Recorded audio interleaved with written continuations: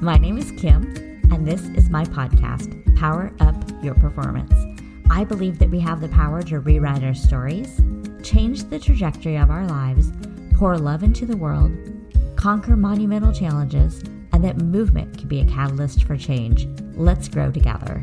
Welcome to Power Up Your Performance. Hey, welcome to the show. My name is Kim Peek, and I am so happy you're joining me today. We are heading into the holiday season. It's the week before Thanksgiving here in the U.S., and as I drive through the neighborhood, I am seeing more houses with Christmas lights and Christmas trees than not. And I still can't figure out, this is just a thing with me, but I still can't figure out why we need to celebrate two holidays with our houses decked out in the Christmas spirit, 3 if you count New Year's. But I've finally decided, I've kind of accepted the fact that this is just how it is these days, that we put up our trees and start beginning with the Christmas holiday spirit the day after Halloween. And I've kind of come to terms with it because I've realized that we need more joy. We need more happiness. And if decorating for Christmas, if decorating for the winter holidays fills someone's heart with joy, then I say that's the right thing to do.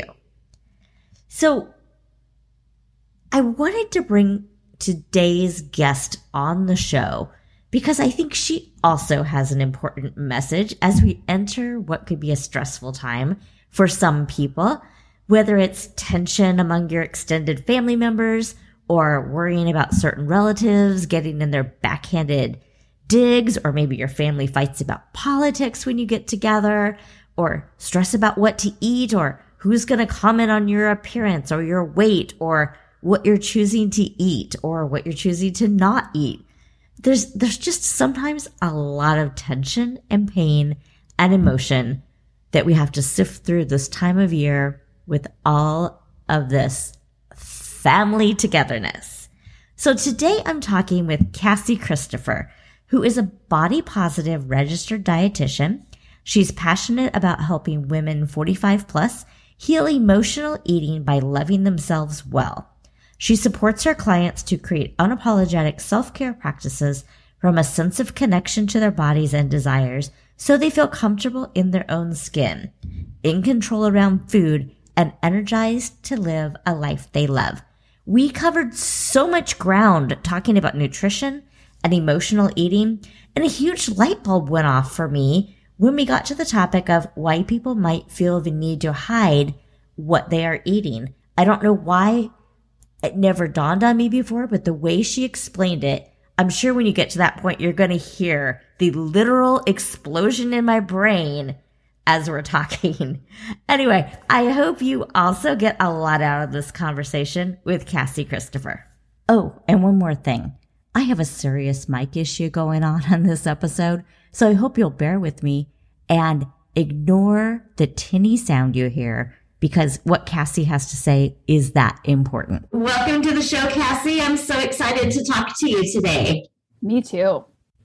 So you are a dietitian, and you, I feel like, have a refreshing approach to nutrition because you're body positive and you don't focus on weight loss.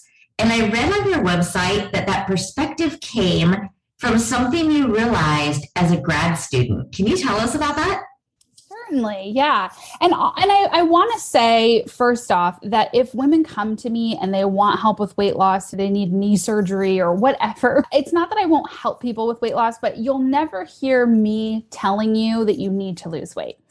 And the reason is because I believe that you can live a healthy, confident, amazing life and feel good in your body just the way you are. You're great just the way you are. And I know from personal experience that sometimes carrying extra weight can be uncomfortable. And I don't want to shame anyone for wanting to lose weight either. But I like a safe space that people won't get body shaming from me. And that's really important. And yeah, my experience with food, like you said, really harkens back to when I was getting my master's in nutrition, learning all the right things to do, the ways to be healthy, which at that time, healthy meant eating a lot of vegetables, cutting out certain no foods that were inflammatory or processed or whatever, and having a normal BMI.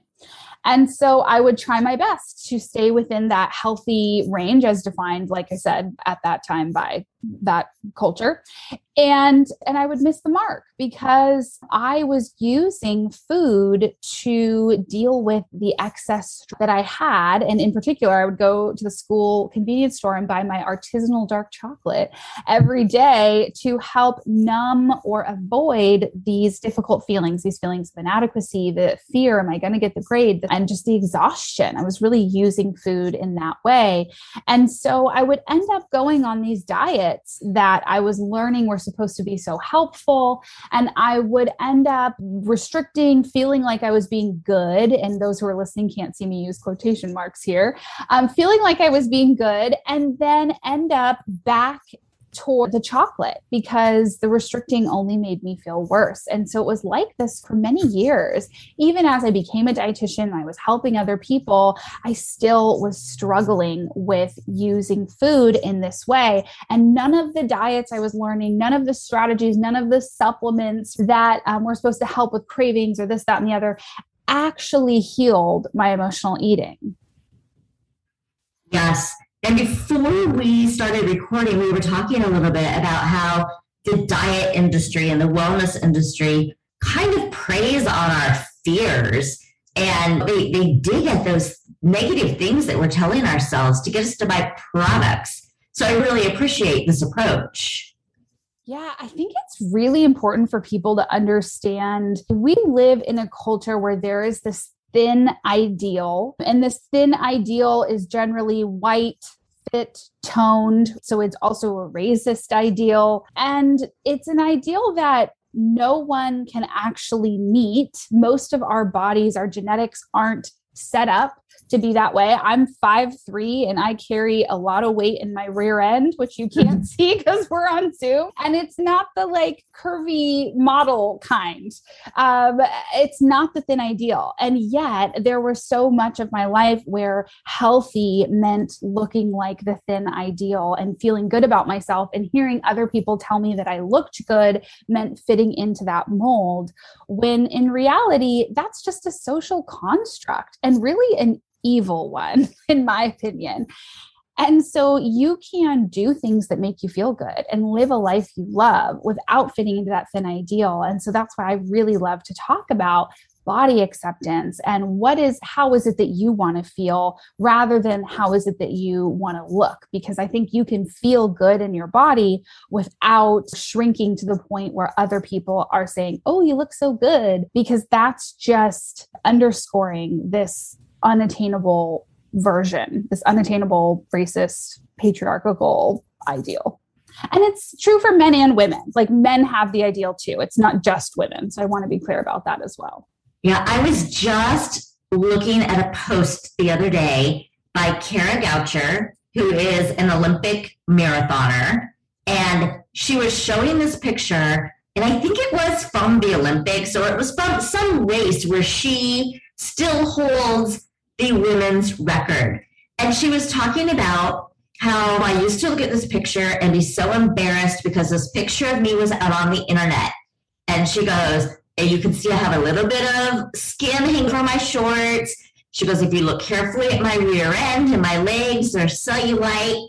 And I used to be embarrassed. And I think that we are finally getting somewhere in the conversation about this, where now she can say, I know that I honor my body because look what it allowed me to do. Instead of, oh my gosh, I'm picking apart how it looks. She was somebody at the top of her game, still picking herself apart. And that body was doing things that most of us could never dream of.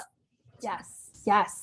Yeah. And what I think that speaks to, and we're on a tangent here, which I love. So let's go there. I do that a lot. What that speaks to is this idea that we do not see, either in our lives or in media, people with cellulite and a little extra fat hanging over their shorts or what have you, right? celebrated, or a lot of extra fat hanging over their shorts. These bodies are not celebrated. There's this beautiful book by, I believe her name is Sonia Renee Taylor. And if I'm getting the name wrong, I'm so sorry, but it's Your Body Is Not an Apology.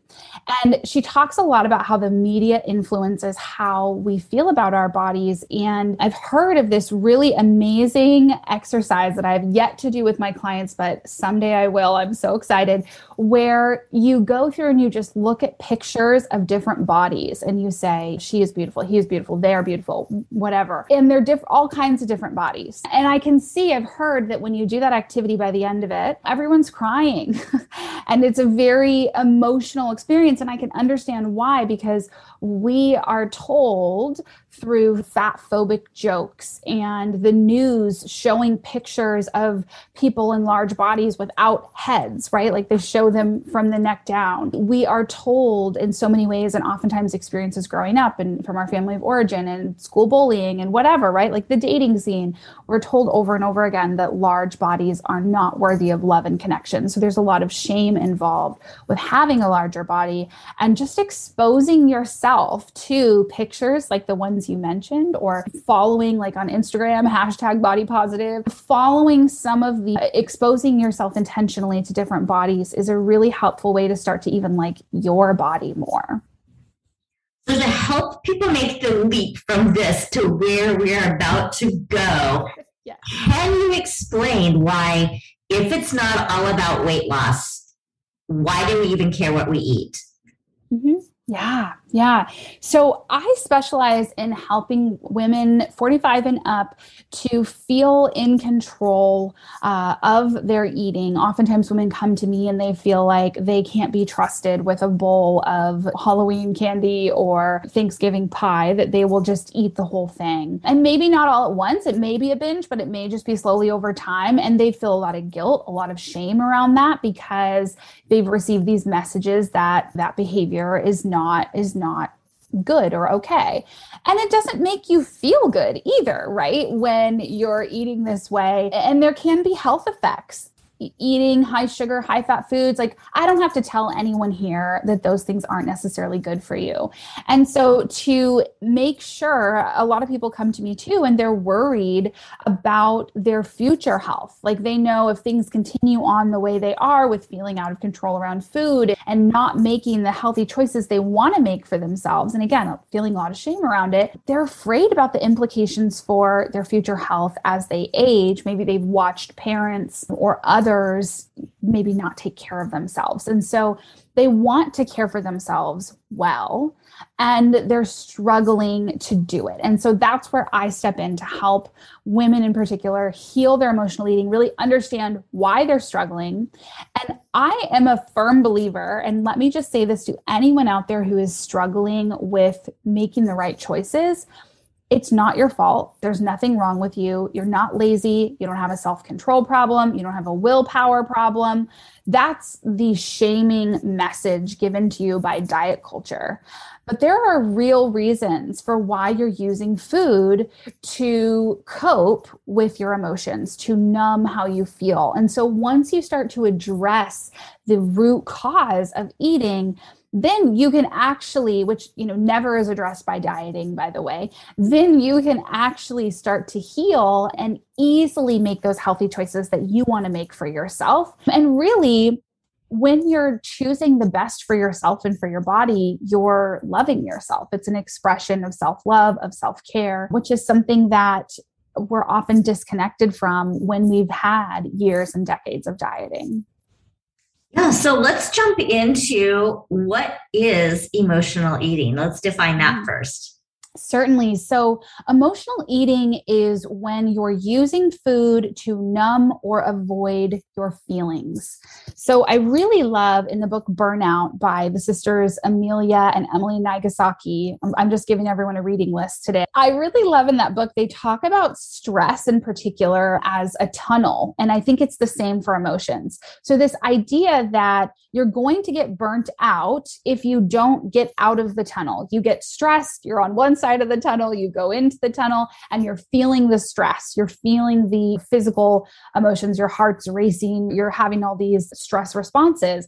And that doesn't stop until you go out the other side of the tunnel. So the only way through the other side of the only way out of the tunnel is through. Feeling is healing, essentially. When you process your feelings, feel your feelings, the same like stress, you can get out of the tunnel. But if you use food when you're at that place where the emotion is the most uncomfortable, and positive emotions are uncomfortable too when we're not used to feeling them. So I'm not talking just about things like anger or loneliness or sadness. I'm talking about joy and happiness as well. When you numb the negatives and the positives too. And so when you're not wanting to feel that emotion, which really is you're inside that tunnel, you get stuck in there when you eat. So you're constantly, rather than feeling the emotion, letting it dissipate, getting out of the tunnel, moving on. I hope the analogy is making sense. You get stuck in there and you continue to feel the feelings of those emotions. And it's so interesting when you look at the research behind repressed emotions. It's related to so many chronic diseases, certainly depression, anxiety, right? Not feeling your feelings not only is causing your eating, but it may be making you sick.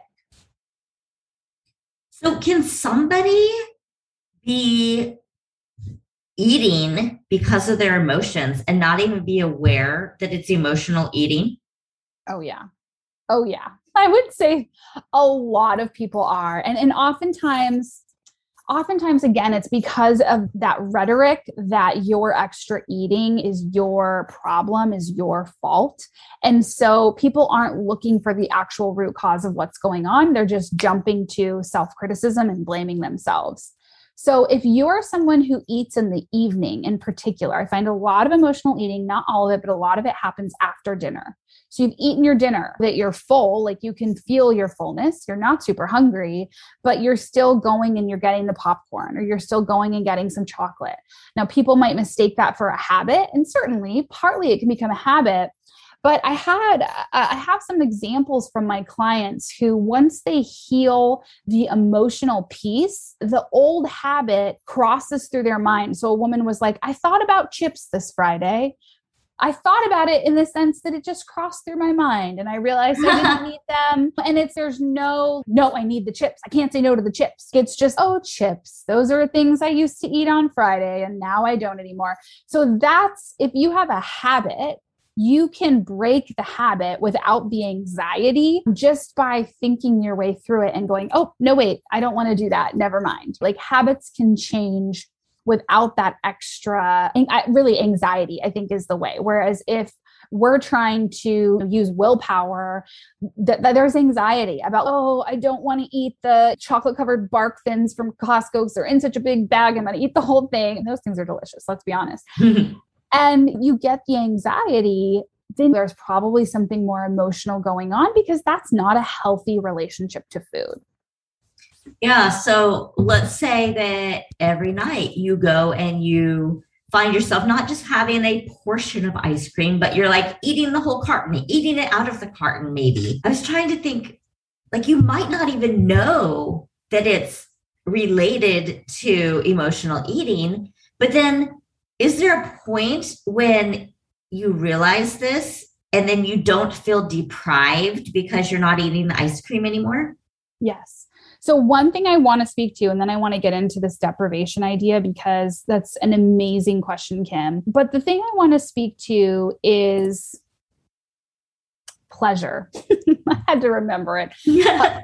Pleasure. So another reason we emotionally eat is for pleasure. And that goes along with you're numbing the bad stuff. You're getting a little pleasure. You get a hit of dopamine, which is the reward, the pleasure center in the brain. And interestingly, when you feel restricted or deprived, you get a bigger hit of dopamine. And dopamine is also a motivational neurochemical. And so you are going to feel more motivated to eat the cheese puffs that you've been, resisting in the pantry because they feel like forbidden foods.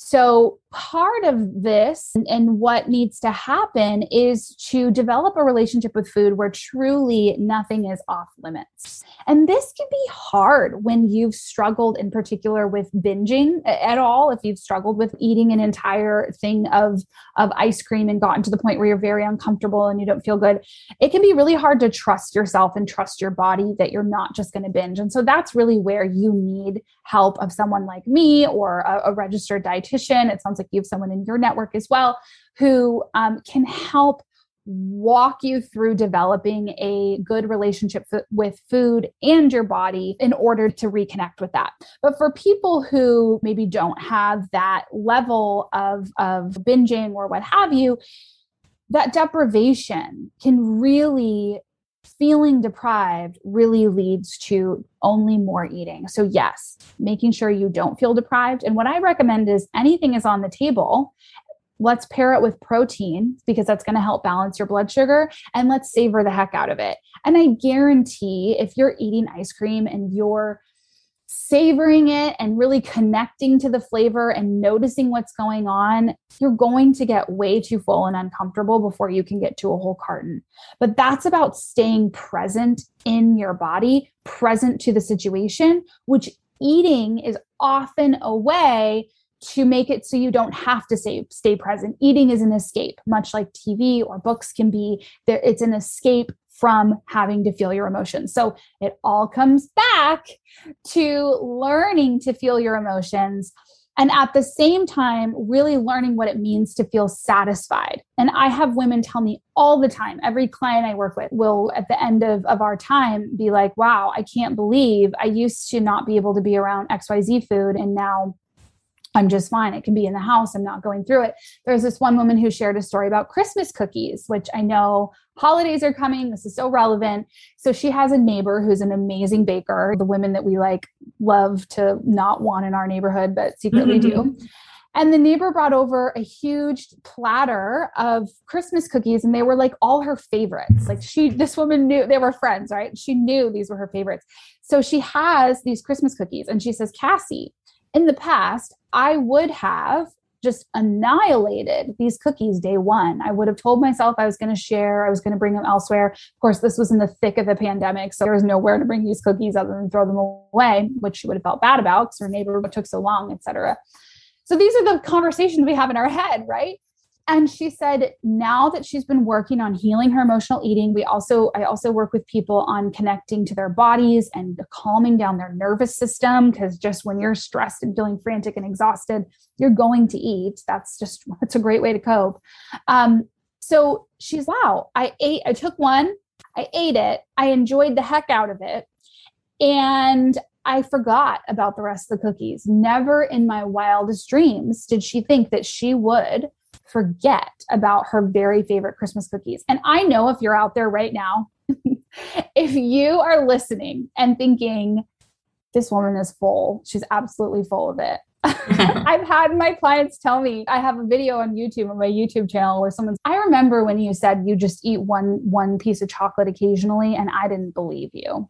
But now that's what I do, and I understand. So this is totally possible for you, for anyone out there. I just want you to know this. Since we are in the holiday season and you're talking about this neighbor who makes the most amazing cookies or whatever it is, why are we so prone to emotional eating around the holidays? Yeah. That is an amazing question that I think anyone who's out there who's struggling with emotional eating, I would love for them to ask themselves that, because I think it's really individual, although I will share some common reasons. But doing the work for yourself and connecting with your own self to see what's going on here, that curiosity, I say, is always the first step to healing, getting curious rather than, because non-judgmental curiosity feels a lot different from the self-criticism that we're usually throwing at ourselves. So why is emotional eating a problem during the holidays? Number one, and the pandemic makes things weird because we might be missing out on old traditions or fearful or unsure. And so that's its own ball of wax. But even in general, in non-pandemic times, the holidays tend to be a very busy time. There's a lot going on, extra stress, and stress, the stress hormone cortisol, results in more food cravings and eating foods that tend to not be your healthiest, best options. So there's that stress component. There's also the emotional component, the nostalgia, the missing people who've gone before. Oftentimes I'll hear from people, oh, my mom used to make this dessert that I just love. And now I make it every year and I go overboard on it and yada. And so nostalgia, I just want to point out to people, is a really powerful driver for emotional eating because it makes us feel close to people. It makes us feel connected. But then we're also trying to numb that bittersweet feeling of loneliness and longing and missing and grief. And again, the answer is to feel the grief. And that's not fun. We don't want to feel grief. We don't want to feel negative emotions, especially when we're being told, again, culturally, the holidays are supposed to be fun and there's Santa Claus and reindeer and, elves, like it's a fun time. And so what's wrong with you that you're sitting here grieving and sad? Knock it off. So not having that permission, both internally and externally, to really feel emotions that might be harder during this season. And am I right, using your example that you were talking about? So let's say there's like your grandma's famous Jell-O pretzel salad thing that she makes. And it makes you remember your grandma or your mom or whoever. Am I right that it's okay to go ahead and have that and indulge? And maybe you have as much of it as you want on Thanksgiving or Christmas, but you're being mindful and you're choosing to eat that rather than just shoveling it in and not really being aware of your thoughts around that. Am I right about that? Or do I have that wrong? 100%. So here's how this can work out sometimes. And there might be people in the audience who are like, okay, you're telling my story, because I hear this one a lot.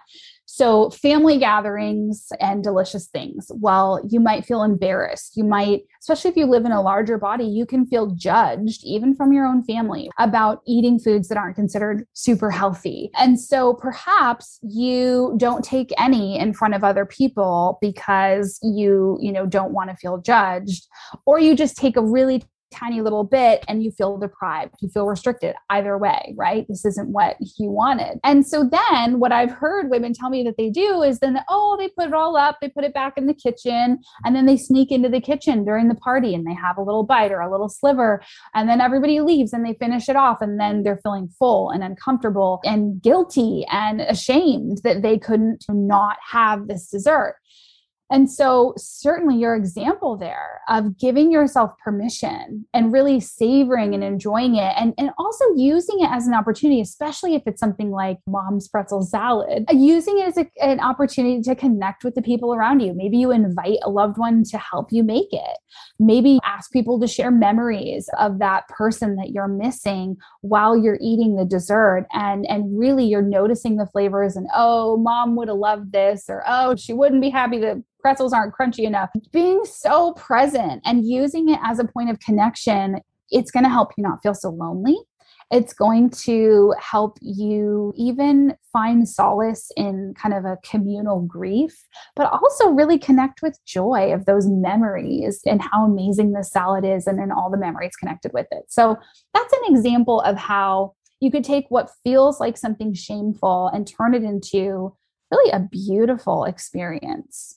Yeah, I just love everything about that example. That I'm so glad that we are talking about this. Do you think that we covered everything on the topic of how to get through the holidays without emotionally eating? Do you think we've covered that mostly? I would add one more thing if I can. Yeah. And similar to asking yourself why you may be struggling with emotional eating, what are the feelings you're feeling, and getting curious without judging yourself. If you're anxious about the holidays, you're anxious about eating, you're anxious about being stressed out and making choices as a result, I always encourage people to stop and think about, what is it that you want?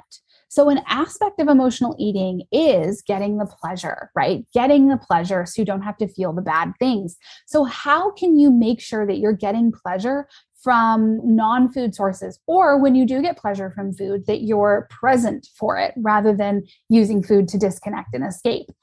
And so just thinking about what are the traditions you care about? What are the things that you really want to make sure happen? And focusing on those things, what are the foods that you really want to eat? Focus on those things and then see if you can let go of some of the rest. Maybe say no to some party invites if, your part of the world's doing parties. I don't know. Maybe say no to some things that you don't necessarily have to do or aren't meaningful for you. And also this makes it a lot easier when you're coming up to, say, a Thanksgiving feast or some sort of spread that looks amazing and there's so much great food. When you're looking out over that, if you feel restricted, I can't eat any of this, I'm being bad, it's off limits, you are going to have a lot of everything, even the stuff you don't really like, because that's that amazing. And so often people say, I'm so rebellious, it's so awful. No, that's incredible. That is your survival instinct. That is your strong, I'm thinking of words that have some swears in them, but that you're incredible. Let's just go with that. Embrace that rebelliousness, because I think that does a lot of good in life and you sticking up for yourself. And of course, it can, when you're feeling restricted, it does work against you. And so making sure you say, hey, I can have whatever I want here. I can have as much as I want. And there's actually a couple things that I actually care most about. Like, I'm a mashed potato fiend. Don't tell me it's a low carb Thanksgiving. I will just throw a bucket of potatoes on you. So I'm going to make sure I have mashed potatoes, but green bean casserole, no thanks. Jell-O salad, don't really need it. But if I have mashed potatoes, gravy, and turkey, I'm set.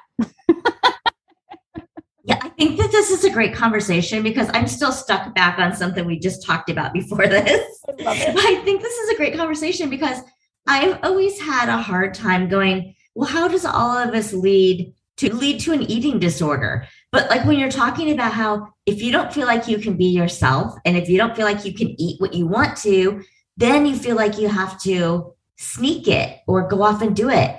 And you're pushing down all of those emotions and you're trying to change who you are for other people. Yeah.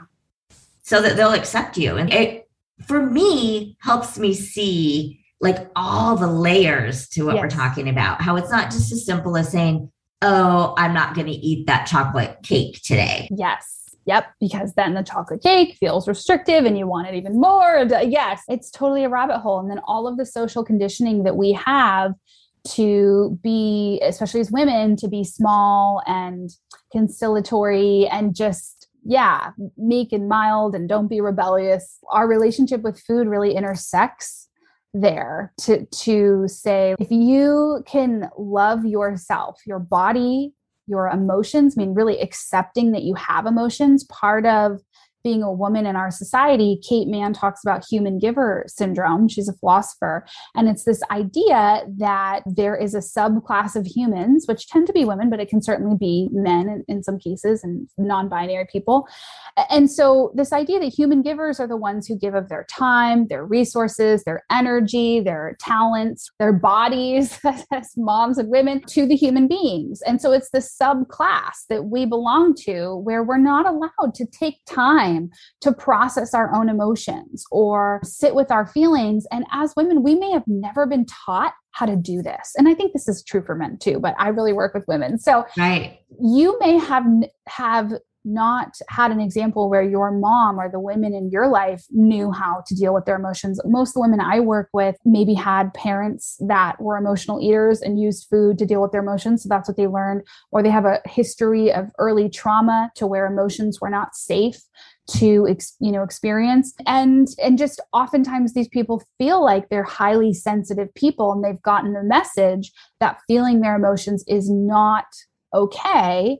And so they turn to food. And so part of this journey, and I'll be honest with you, the piece that I am like in love with and excited about is helping people get a PhD in themselves, like really to understand who you are, what you want, that you are lovable, that you are loved. Like self-love is such a big piece here. Self-care is such a piece here. And when you can live from that worldview that you are incredible and you can be compassionate to yourself and you're doing the best you can and you're caring for yourself well, emotional eating isn't going to be a problem anymore. It reminds me of a conversation I was having with somebody the other day where we were saying that we all should be going to therapy because we all need to talk through our problems with somebody. And it just shows you that how much our thoughts and our emotions have to do with what we're eating. And really, I don't know where I'm going with this. I just feel like it's true. We all really should be in therapy. Yeah. A big one that I see and I help women move past is all or nothing thinking or black and white thinking, perfectionism by another name, this idea that you have to follow your eating plan, your food plan. I'm sure you get this too with physical activity or your fitness plan perfectly.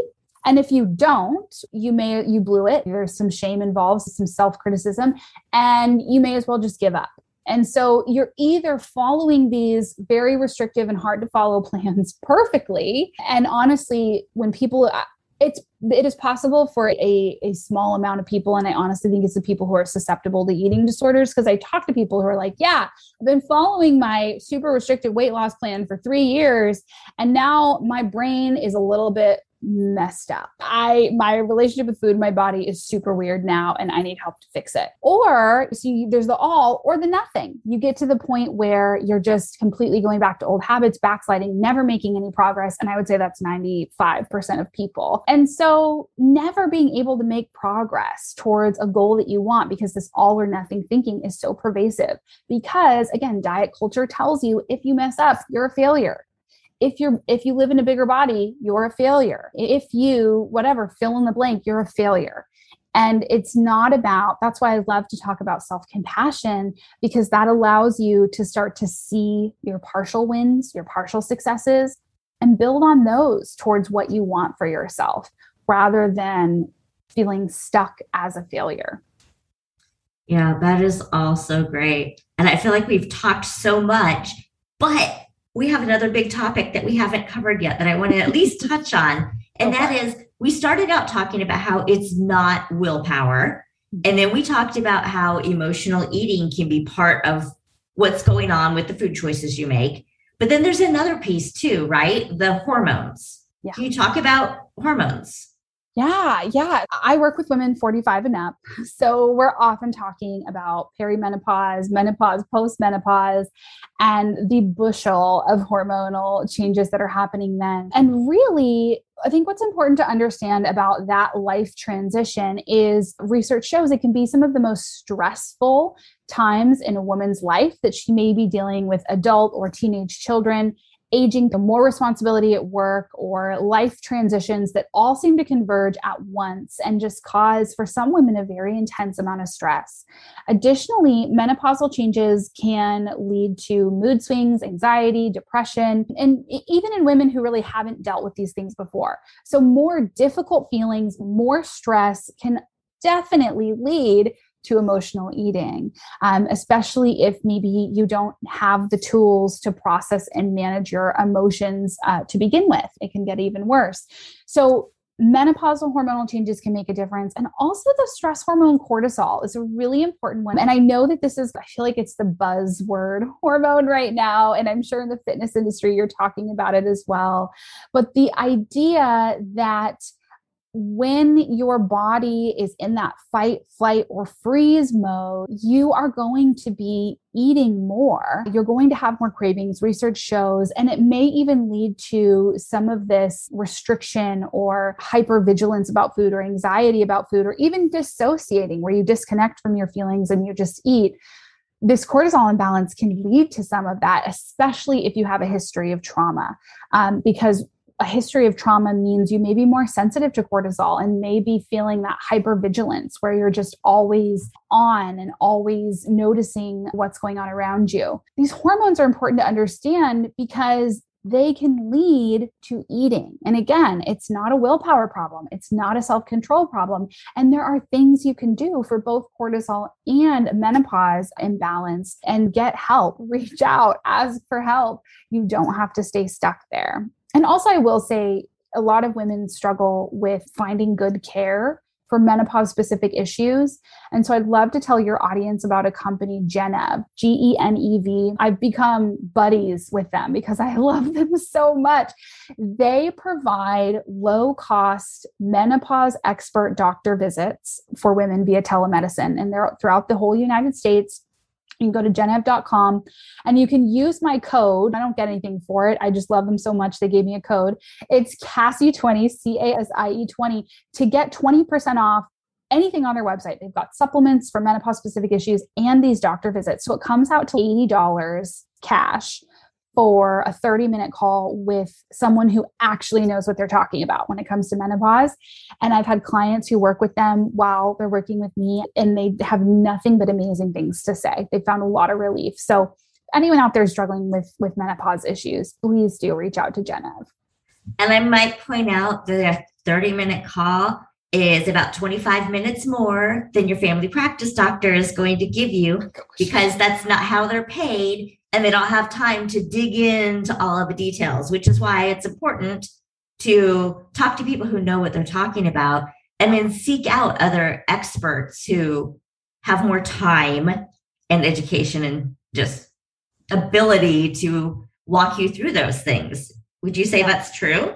Oh my word. Yes. I don't want to throw anyone under the bus, but the stories I hear from women sometimes about what their family doctor, their general practitioner recommends for them for their hot flashes or for menopause. And most of the time they just get told, oh, it's normal. It'll pass. Don't worry about it. But at worst, they can get like some legitimately bad advice. Do the ketogenic diet for your hot flashes. Or I've just heard some crazy stuff. So this actually, like you said, working with someone who knows, and maybe your GP knows, and that's awesome. But there's a lot of people who don't have a doctor readily available who can actually help them with menopause.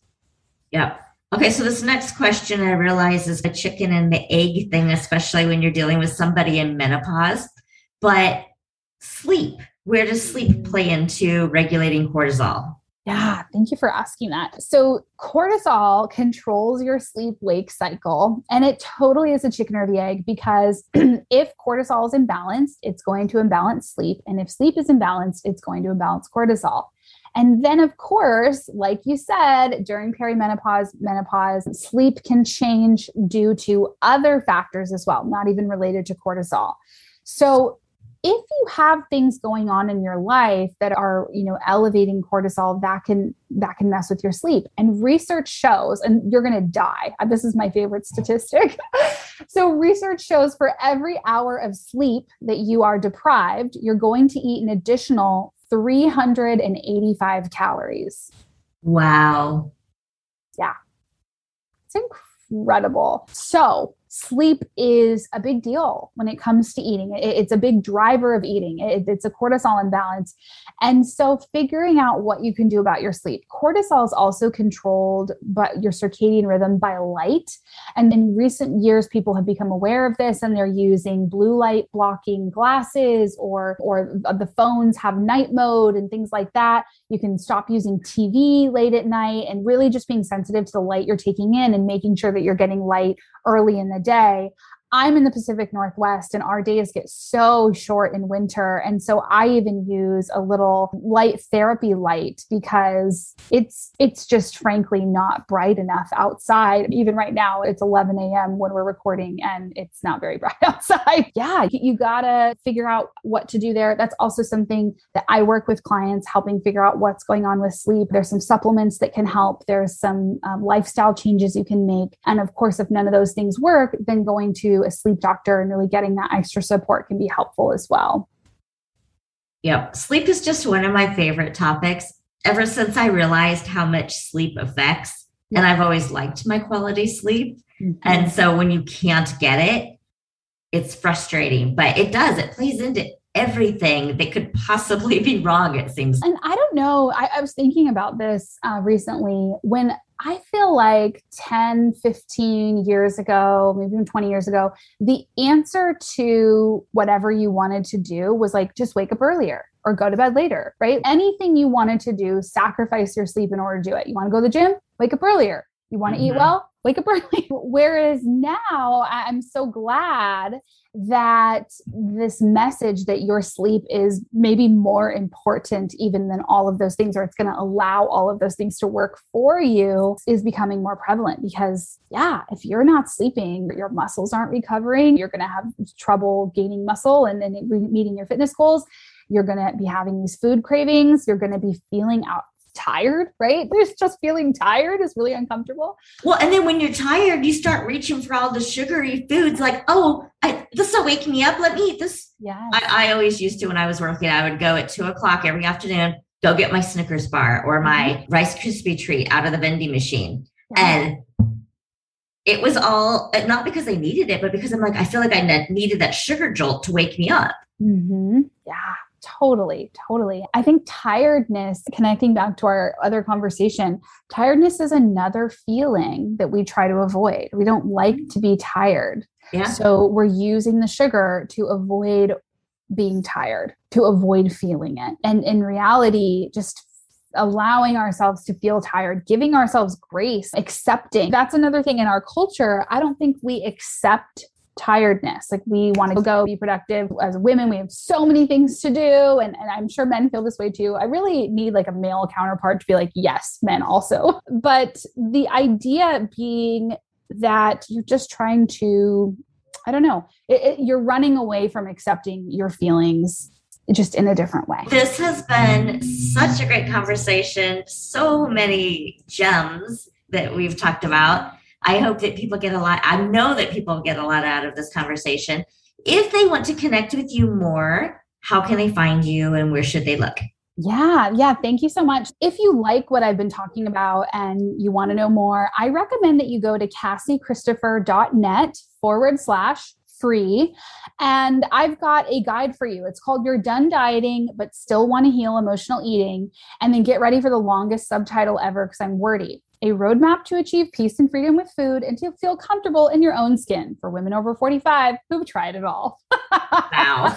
So if that's you and you want to hear more, again, CassieChristopher.net/free. I'm sharing in that guide the exact steps you have to take, like what it actually looks like to heal your emotional eating. So if you're someone who feels like you've tried everything, take a look at this guide. I bet you're going to find the things that you haven't tried. And then also I give you the first couple steps and give you some thoughts and questions to get over the barriers that maybe have stopped you from doing the things that you know that you want to do for yourself. So please check that out. All right. Thank you. It's been so great talking to you. Yeah. Thank you so much, Kim. This has been fun.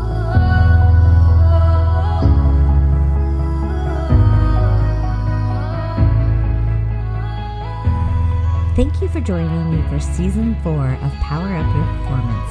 If you like this episode, please share it with a friend, rate, review, and follow. Dream big and get out there and explore.